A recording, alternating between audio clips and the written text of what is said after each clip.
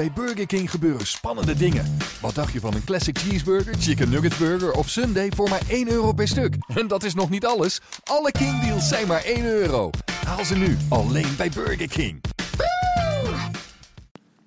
Hello and welcome to this week's podcast. Welcome to this week's podcast. We're looking back on Tuesday night at Sutton. We're looking back on Saturday afternoon at Plainmoor.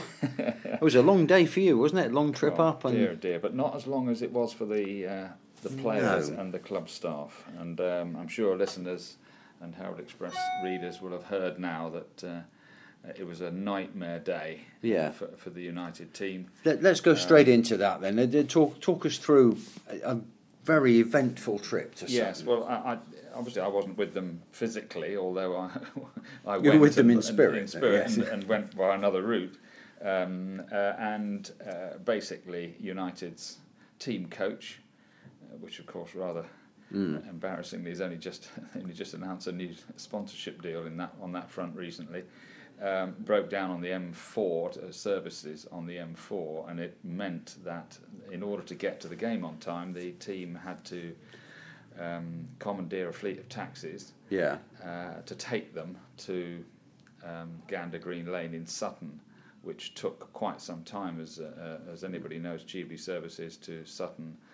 That's a fair way at that early time. Evening. Yeah. Anyway, I got to the ground just before 7 o'clock when the first of the taxis arriving. This is for a 7:45 kick-off, which contained Messrs Nicholson, Herrera, Luke Young, and maybe who's the fourth one? Possibly Aman Verma. Yeah.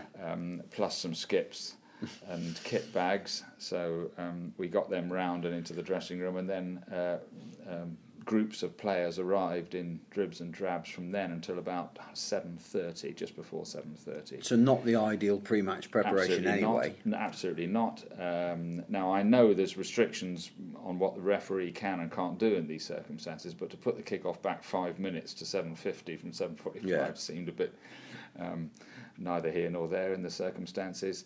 United didn't get a chance to warm up together. Right. The last group of players who arrived by taxi changed and came out onto the pitch just as one group were almost finishing their warm-up. The Sutton team had already gone in for their final team talk while United players were still trying to have a stretch on the pitch. And as history relates, United were a goal down in 3 minutes and ended up losing 2-0. And you can also throw in Sutton United's 3G all-weather pitch as well. Yeah, how was that? Well, you know, we talk about a level playing field, don't we? And you don't get much more level than a 3G all-weather pitch. But however much you want to talk around it, however much Kevin Nicholson was very keen to not make an excuse of the pitch afterwards, and he still isn't. Yeah. The fact is, it's not what players are used to playing a game of football on. You virtually cannot go to ground tackling, although there were one or two. Yeah.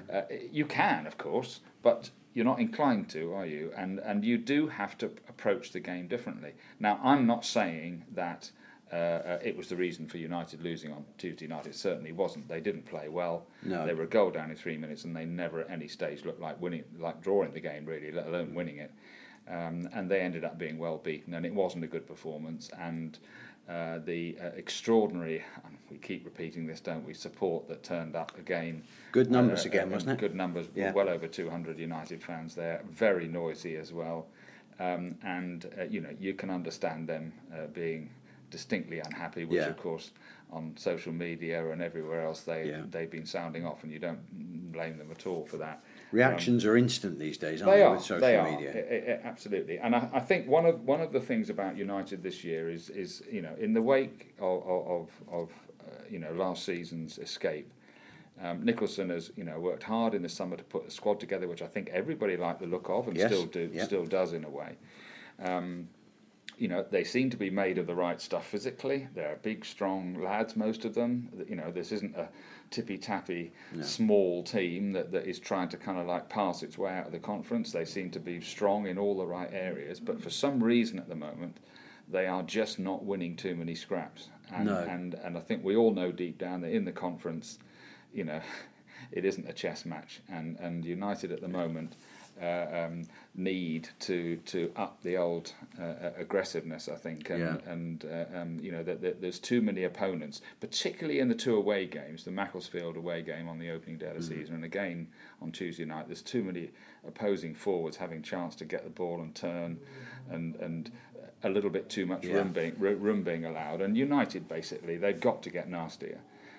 The one thing that that United had the last time they came down with Paul Buckle, when you think of that team, you know, with Hargreaves and Sills and Zabrowski and of course Kevin Nicholson himself at fullback, they eventually went up in the second year. But in that first year, I always I sort of branded them the Thundering Herd, you know, because they were in your face right from the word go, and they were aggressive, pacey, up for it every single game. They weren't rocket scientists sometimes, but my goodness, every single team that played them knew they were in for a right scrap. And this is what Kevin is trying to get them to do this season. That's what he's trying to do, and at the moment, he's put together a team. If you look through United's team, and we were saying this on Tuesday night at Sutton, you look through the names on United's team sheet, and the vast majority of them are pretty well known at this level. Yeah. You know, the vast neutral supporters who go, oh, you've got him.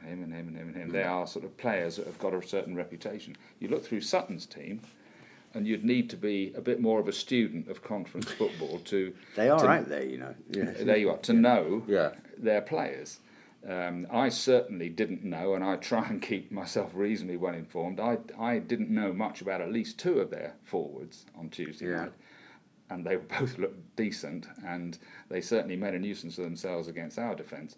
And, you know, United came up against these sort of players in their previous existence in the conference, and how you deal with them is pretty unceremonious, to be perfectly honest with you. You know, you can't stand around and wait for a football match to break out, and you know, you know, United are in a little bit of a spell at the moment. I think they've come out of last season where, let's face it, for the last 3 months of the season, every game, and Kevin Nicholson touched on this in his press conference this week, you know, every game felt as if it was almost the last match you were playing. Yeah.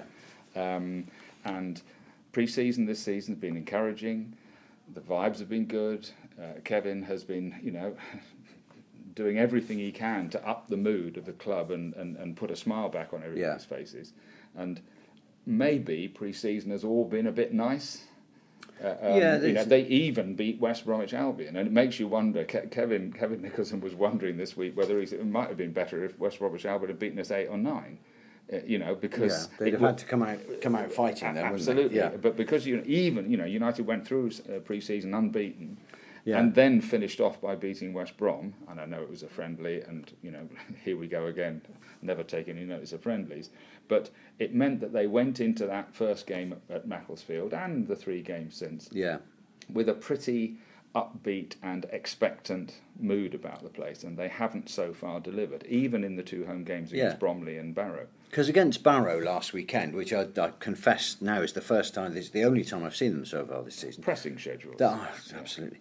But they looked good. They just didn't kill the game off, did they? When the opportunities were there, they didn't kill the game off. No. And the same thing against Bromley on the Tuesday night. Bromley weren't good enough to come back and get an equaliser. Barrow, who I must say, under Paul Cox, who again thoroughly enjoyed coming back to United, and I think he still regrets that it didn't work out here last year, by the way. I don't think they were that special, Barrow. No. They are still very much a work in progress, which he was very quick to say afterwards. But even being that way, they still came back and got an equaliser.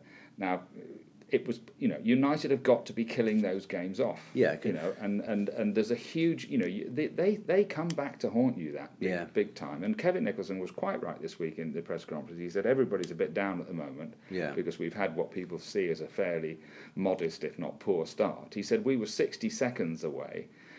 i.e. the Barrow game, from maybe having quite a decent start. Decent win. 2 wins, two losses, and we'd have had 6 points on the board, and everybody would say, that's not too bad. And you felt sorry a bit for McGinty. It came off his foot, didn't it? We thought it was Ben Gehring. We all did, because Ben Gehring sunk to his knees and held his head in his hands, and we in the flash of the moment, we looked across that far side, and I think everybody's instinct was, it's gone off Ben Gehring's leg. But no, McGinty was trying to get there to block the effort. Neither of them had really put a foot wrong all game. Not really, no. That was fine. That their 2 strikers had gone off, and that was the end of that. But it was all very frustrating.